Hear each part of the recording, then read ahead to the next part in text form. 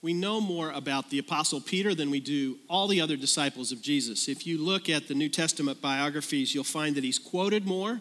There's more stories told about him, more conversations that he had with Jesus than the other 11 disciples combined. Now, not all these conversations are pleasant because sometimes Jesus criticized Peter, but other times he affirmed and encouraged him as well. And it seems like Peter was one who kind of understood Jesus best. Long before the others connected the dots, it was Peter who said to Jesus, "You are the Messiah, the Son of the living God." He understood Jesus' divine identity. We know so much about Peter that I think if we could recreate or bring back all 12 disciples, put them in a room, we'd walk in, we'd almost immediately recognize who Peter was. He's so memorable. And maybe because of that, we're also drawn to him. He's authentic and real. He has a big personality. He's the kind of guy you'd want to hang with. And we also, because we know his faults so well, he's less intimidating than maybe some of the others might have been. We know that with all of our faults and foibles that maybe Peter would get us.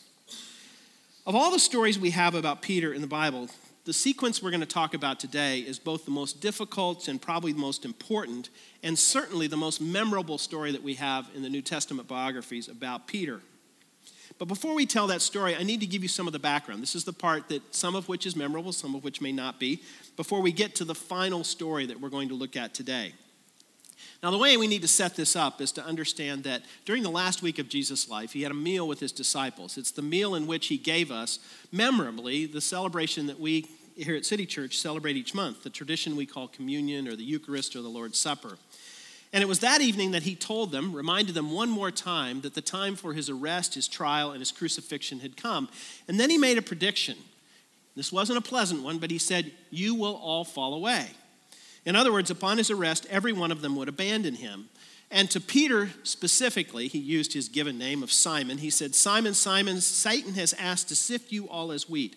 But I prayed for you, Simon, that your faith will not fail."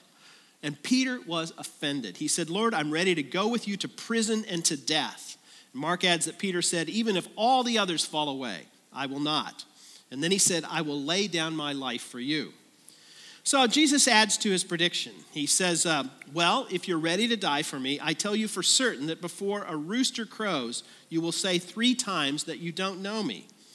So what he's saying is, Peter, you may be brash and confident right now, but it's overconfidence. But Peter really believed it. He really believed that he would stand up to whatever pressure would be there. But as it turned out, Jesus knew Peter better than he knew himself.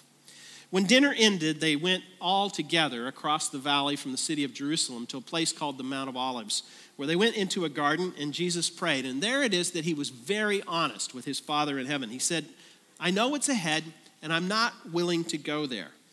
And yet, in the end, he submitted to what God's will for him was. When he finished that prayer and they'd finished the time they had there together, a crowd armed with swords and clubs sent from the religious authorities came to arrest him. We mentioned a few weeks ago, this is probably a group of between 400 and 600 people who came to find Jesus. The disciples saw what was happening, and initially they had a burst of energy and a great deal of courage. In fact, Peter grabbed a sword, he swung at one of the soldiers. The soldier twisted his head, and all that happened is Peter sliced off the man's ear.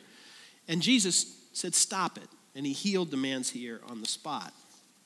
It's then that John tells us that a detachment of soldiers with its commander and the Jewish officials arrested Jesus. They bound him and brought him to Annas, the high priest, that year. And then Mark tells us that what Jesus predicted happened. It says that everyone deserted him and fled. Now, Peter and John did something the rest of them didn't do, and that is they approached back to try to get near Jesus again, although they stayed at quite a distance, to see what would happen. And that's when the problems started. So you may have heard that Peter denied Jesus 3 times. Here's the first of these denials. It says Simon Peter and another disciple were following Jesus, because this disciple, most likely John, was known to the high priest. He went with Jesus, into the high priest's courtyard. But Peter had to wait outside at the door. The other disciple, who was known to the high priest, came back and spoke to the servant girl on duty there and brought Peter in. "Aren't you one of this man's disciples?" she asked Peter.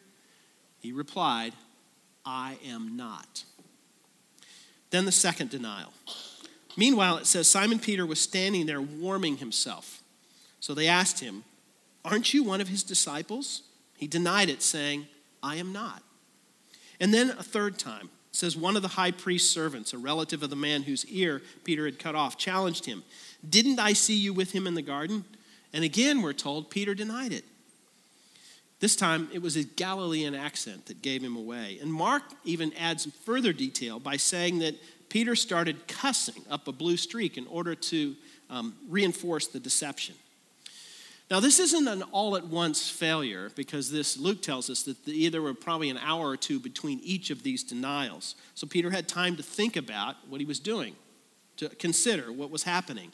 And yet he denied Jesus anyway. Now, I think Peter was sincere when he told Jesus about 12 hours before that even if I have to die with you, I will never disown you. He was even willing to fight, but this time, when the time came, he failed. When the words left Peter's mouth the third time, John tells us at that moment a rooster began to crow. And then Luke tells us that at that moment also the Lord, that's Jesus, turned and looked straight at Peter. Then Peter remembered the word the Lord had spoken to him. "Before the rooster crows today, you will disown me 3 times. And he went outside and wept bitterly." The effect on Peter of this experience is shattering. Jesus didn't speak to him in anger. In fact, he didn't say anything. He just looked at him with a mixture of love and disappointment. And then Jesus turned and went to the cross. After seeing Peter at his worst, he was willing to continue and carry on what God had given him to do, to go to his death on the cross. By the way, the rest of the New Testament writers tell us that Jesus sees us the same way that he sees Peter. That he looks too on us with that understanding stare when we fail. He sees all our faults and failures, and yet he was willing to go to the cross for us as well. St. Paul said it this way in Romans 5:8. God demonstrates his own love for us in this: while we were still sinners, Christ died for us. Peter didn't know this yet, though. You can't imagine, actually, a more complete failure than Peter on Friday morning. It wasn't just a moral failure, it was a complete spiritual breakdown. Everything he'd been about, everything he'd committed himself to, he denied. So for 3 years, he'd been with Jesus. He'd walked, talked, laughed, celebrated, even cried with Jesus, and now he fails him. He'd gone public with saying that, "I'm going to stick with you to the end. I'll be the last man standing, even if it means a fight to the death." Now, one of the ironies in all of this is that early on in their friendship, Jesus had given him a nickname. His given name was Simon, but he said, "I'm going to call you Peter," which we know means the rock. Now, in just a matter of hours, though, Peter had cracked under pressure, and you could just say, well, that's some rock. It's not hard to imagine the heartache and guilt that Peter felt. And some of you know what Peter was feeling. In fact, really, all of us know. We too have done something that we know was wrong, something we know we shouldn't have, something we may have even vowed that we would not do. It might be drugs or porn or anger or unfaithfulness or greed or laziness, something maybe that's plagued us for a very long time.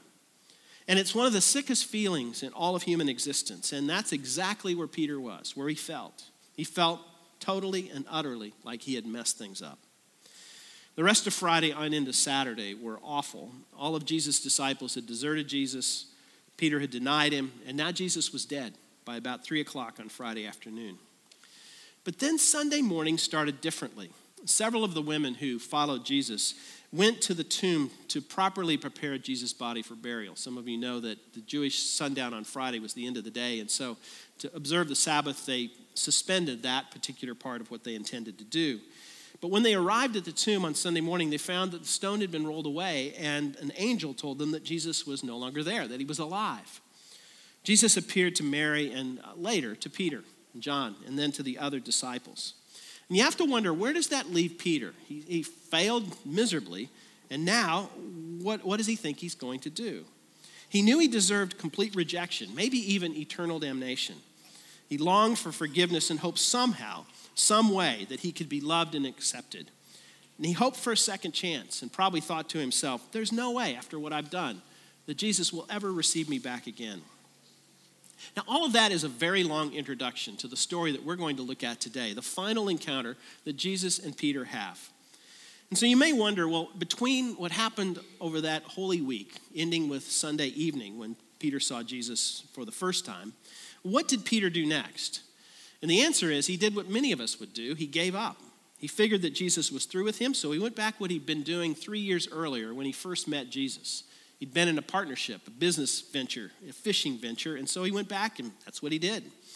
He must have assumed that he would be disqualified from doing anything significant with his life from that point on.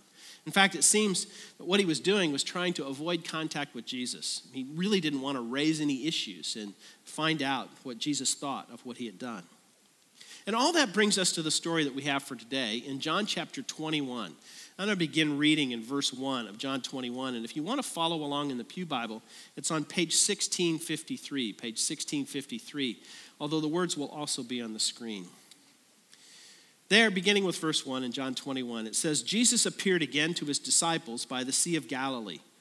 Simon Peter went out and got into the boat. But that night they caught nothing. Early in the morning, Jesus stood on the shore, but the disciples did not realize it was Jesus. And he called out to them, "Friends, have you caught any fish?" "No," they answered.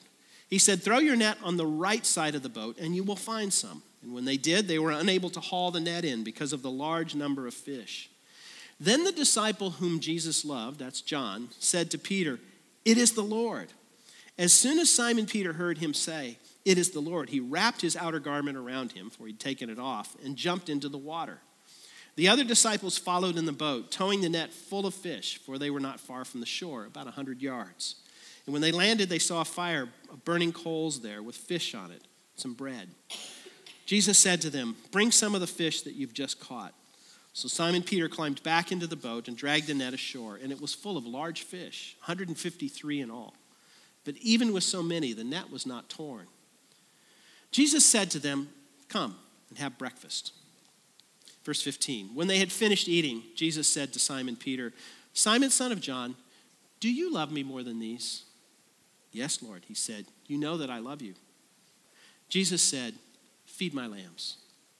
Again, Jesus said, "Simon, son of John, do you love me?" He answered, "Yes, Lord, you know that I love you." Jesus said, "Take care of my sheep." A third time, he said to him, "Simon, son of John, do you love me?" Peter was hurt because Jesus had asked him the third time, "Do you love me?" He said, "Lord, you know all things. You know that I love you." Jesus said, "Feed my sheep." Peter had checked out. He had a nagging sense that things would never quite be the same, that he'd screwed up so badly that really he was probably not going to be useful, at least to Jesus, for the rest of his life.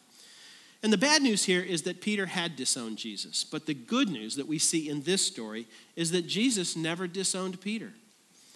But he didn't know that yet, at least until Jesus took him on this walk or had this conversation with him around the fire.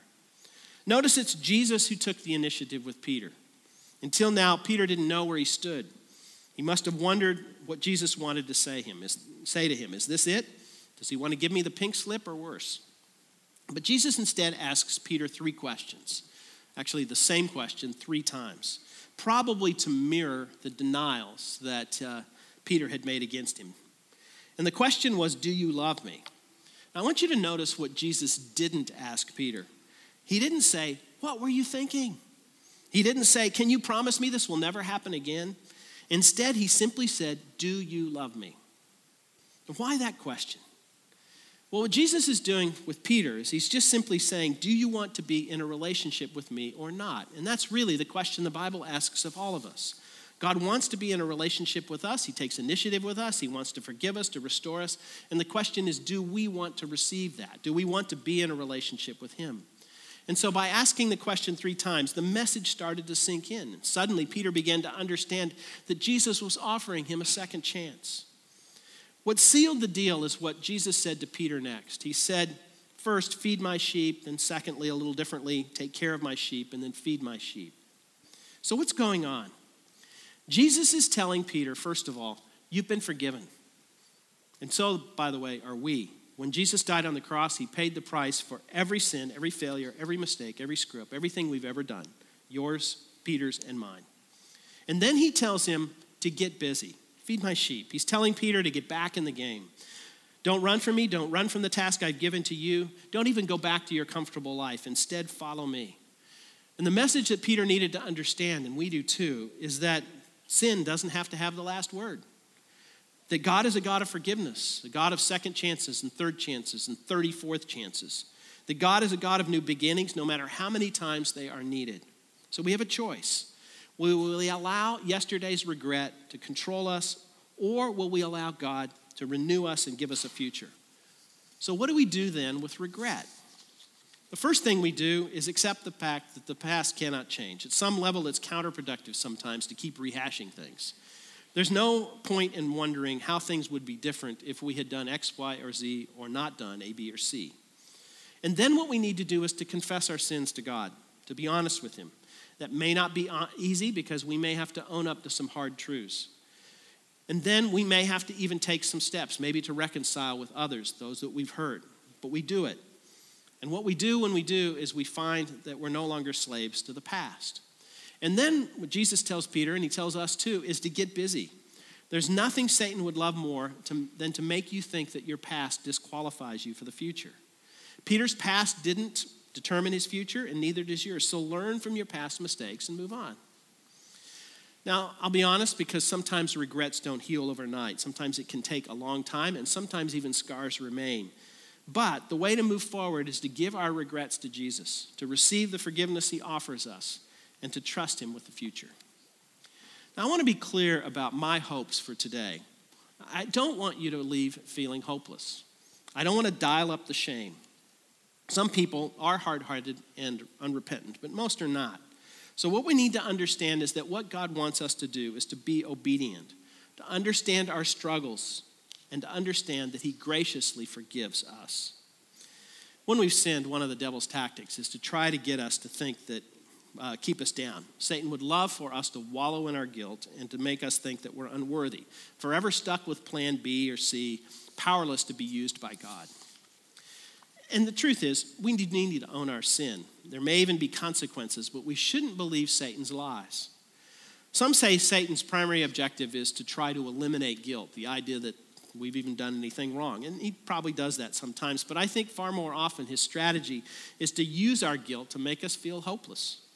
The great tragedy of sin is not that it happened, but when Satan uses it to strip us of the feeling that God loves us and can use us. So when we sin, we need to hear that every sin we've ever committed, past, present, or future, is covered by what Jesus Christ did for us on the cross.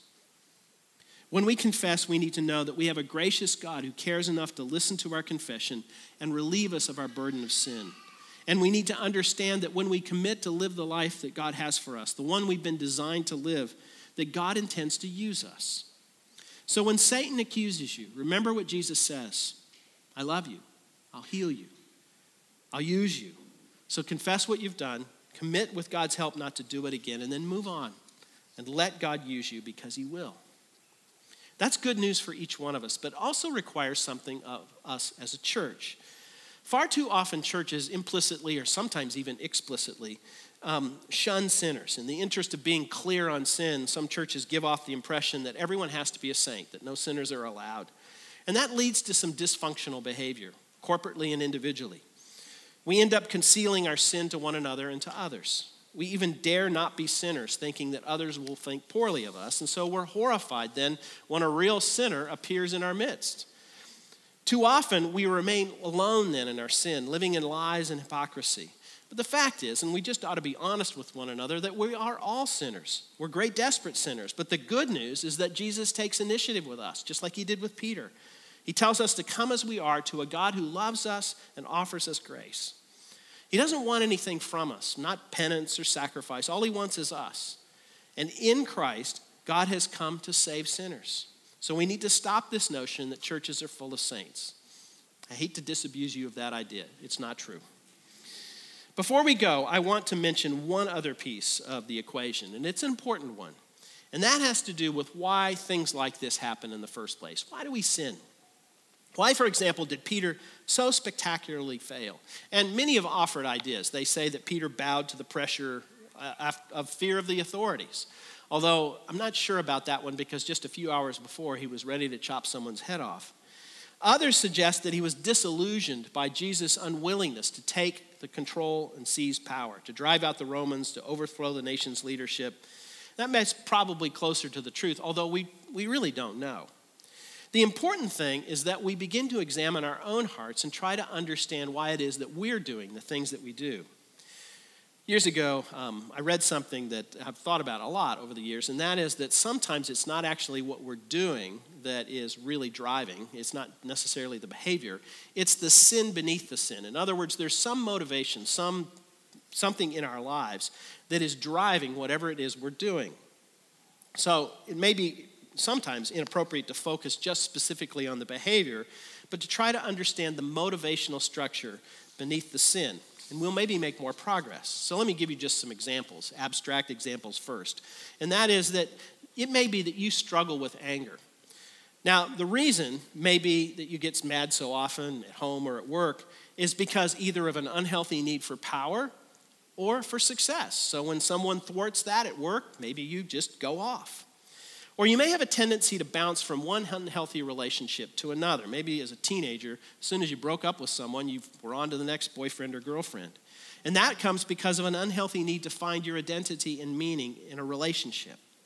Or it may be a problem with credit card or debt in general because you have this unhealthy need to find your self-worth being defined by how much stuff you have. And that itself may come because you want to look good to your peers. That's really important to you. Behind many sins is the need for approval, comfort, control, or power, and it leads us to make mistakes in relationship, in our careers, in the way we spend money, the way we use our time, and how important it is for us to look good to others. I've mentioned before that all of us have our own struggles, and I have mine. You know, one of the things that I struggle with sometimes is tendency to work too much, and I've come to learn that the sin beneath my sin is a desire to be successful. It goes all the way back, I think, like everything, to middle school. You know, middle school, I didn't feel all that great. I kind of felt a little bit insecure, and the way I thought of compensating for that was to try to do a lot of things that made other people think that I was important. I was with a gathering of pastors one time, and I don't know how we got into this conversation, but one of the guys at the table said, he said, my problem is that I'm a people pleaser. I really like the approval of others. I want to be liked. And so he said, because of that, I have trouble confronting problems in the church. If there's a problem, I think, if I say something, people won't like me. And so he said, I've really become too nice. And then he turned to me, I don't know why, but he said, is that your problem? I said, well, actually not. I'm wired a little differently. I said, I don't want this to sound bad, but I don't really care if people like me. I just want to be respected. I don't like conflict any more than you do. And by the way, I do like to be liked. But I like to see things succeed. So when necessary, I am willing to take on conflict. So the sin beneath the sin for me is different than it was for him. For him, it's approval. For me, it's success. And it can even become an idol. So I don't want to spend too much time playing amateur psychologist. You can do that yourself. But one of the ways to find the sin beneath the sin is to realize or to think about the times when you respond emotionally to a setback. And think about the times when you get angry or really deeply disappointed. That can give you a clue where that sin beneath the sin may be in your life. It's normal for us to feel, say, disappointed after we lose a job or to feel really sad when a relationship ends. But if we're devastated and we cannot move on, maybe the job or relationship means too much to us. So whatever comes alongside or replaces God at the center of our lives needs to be confessed. It will otherwise lead us into dysfunctional behavior. During Peter's walk on the beach, something significant happened to Peter deep down inside. Before he failed, he took pride in being the guy who could carry his own weight, the guy Jesus could count on to be strong and to come through for him. And then he failed. And I'm not going to say that it was good that he failed, but good came out of his failure. After his failure and restoration by Jesus, Peter became a more tender, compassionate person. He understood his heart and the sin that so often creeps in. But more importantly, he knew Jesus better than he ever had before. Before he failed, Peter saw himself as courageous and strong, someone who could do everything on his own. But after, he knew his desperate need for Jesus. Tradition has, and I don't know if we really believe this, but probably emotionally it's true, is that a tear glistened in Peter's eye from that point on.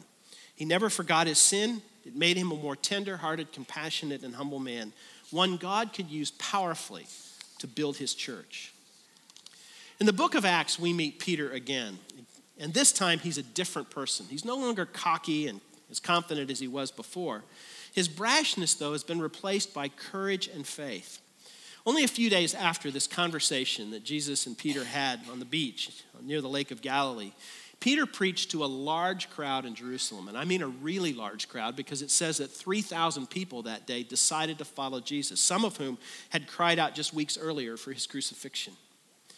So if you're looking back and you're discouraged by missed opportunities or ashamed of failures or weighed down by guilt because of sin, turn to Jesus and tell him like Peter was asked to.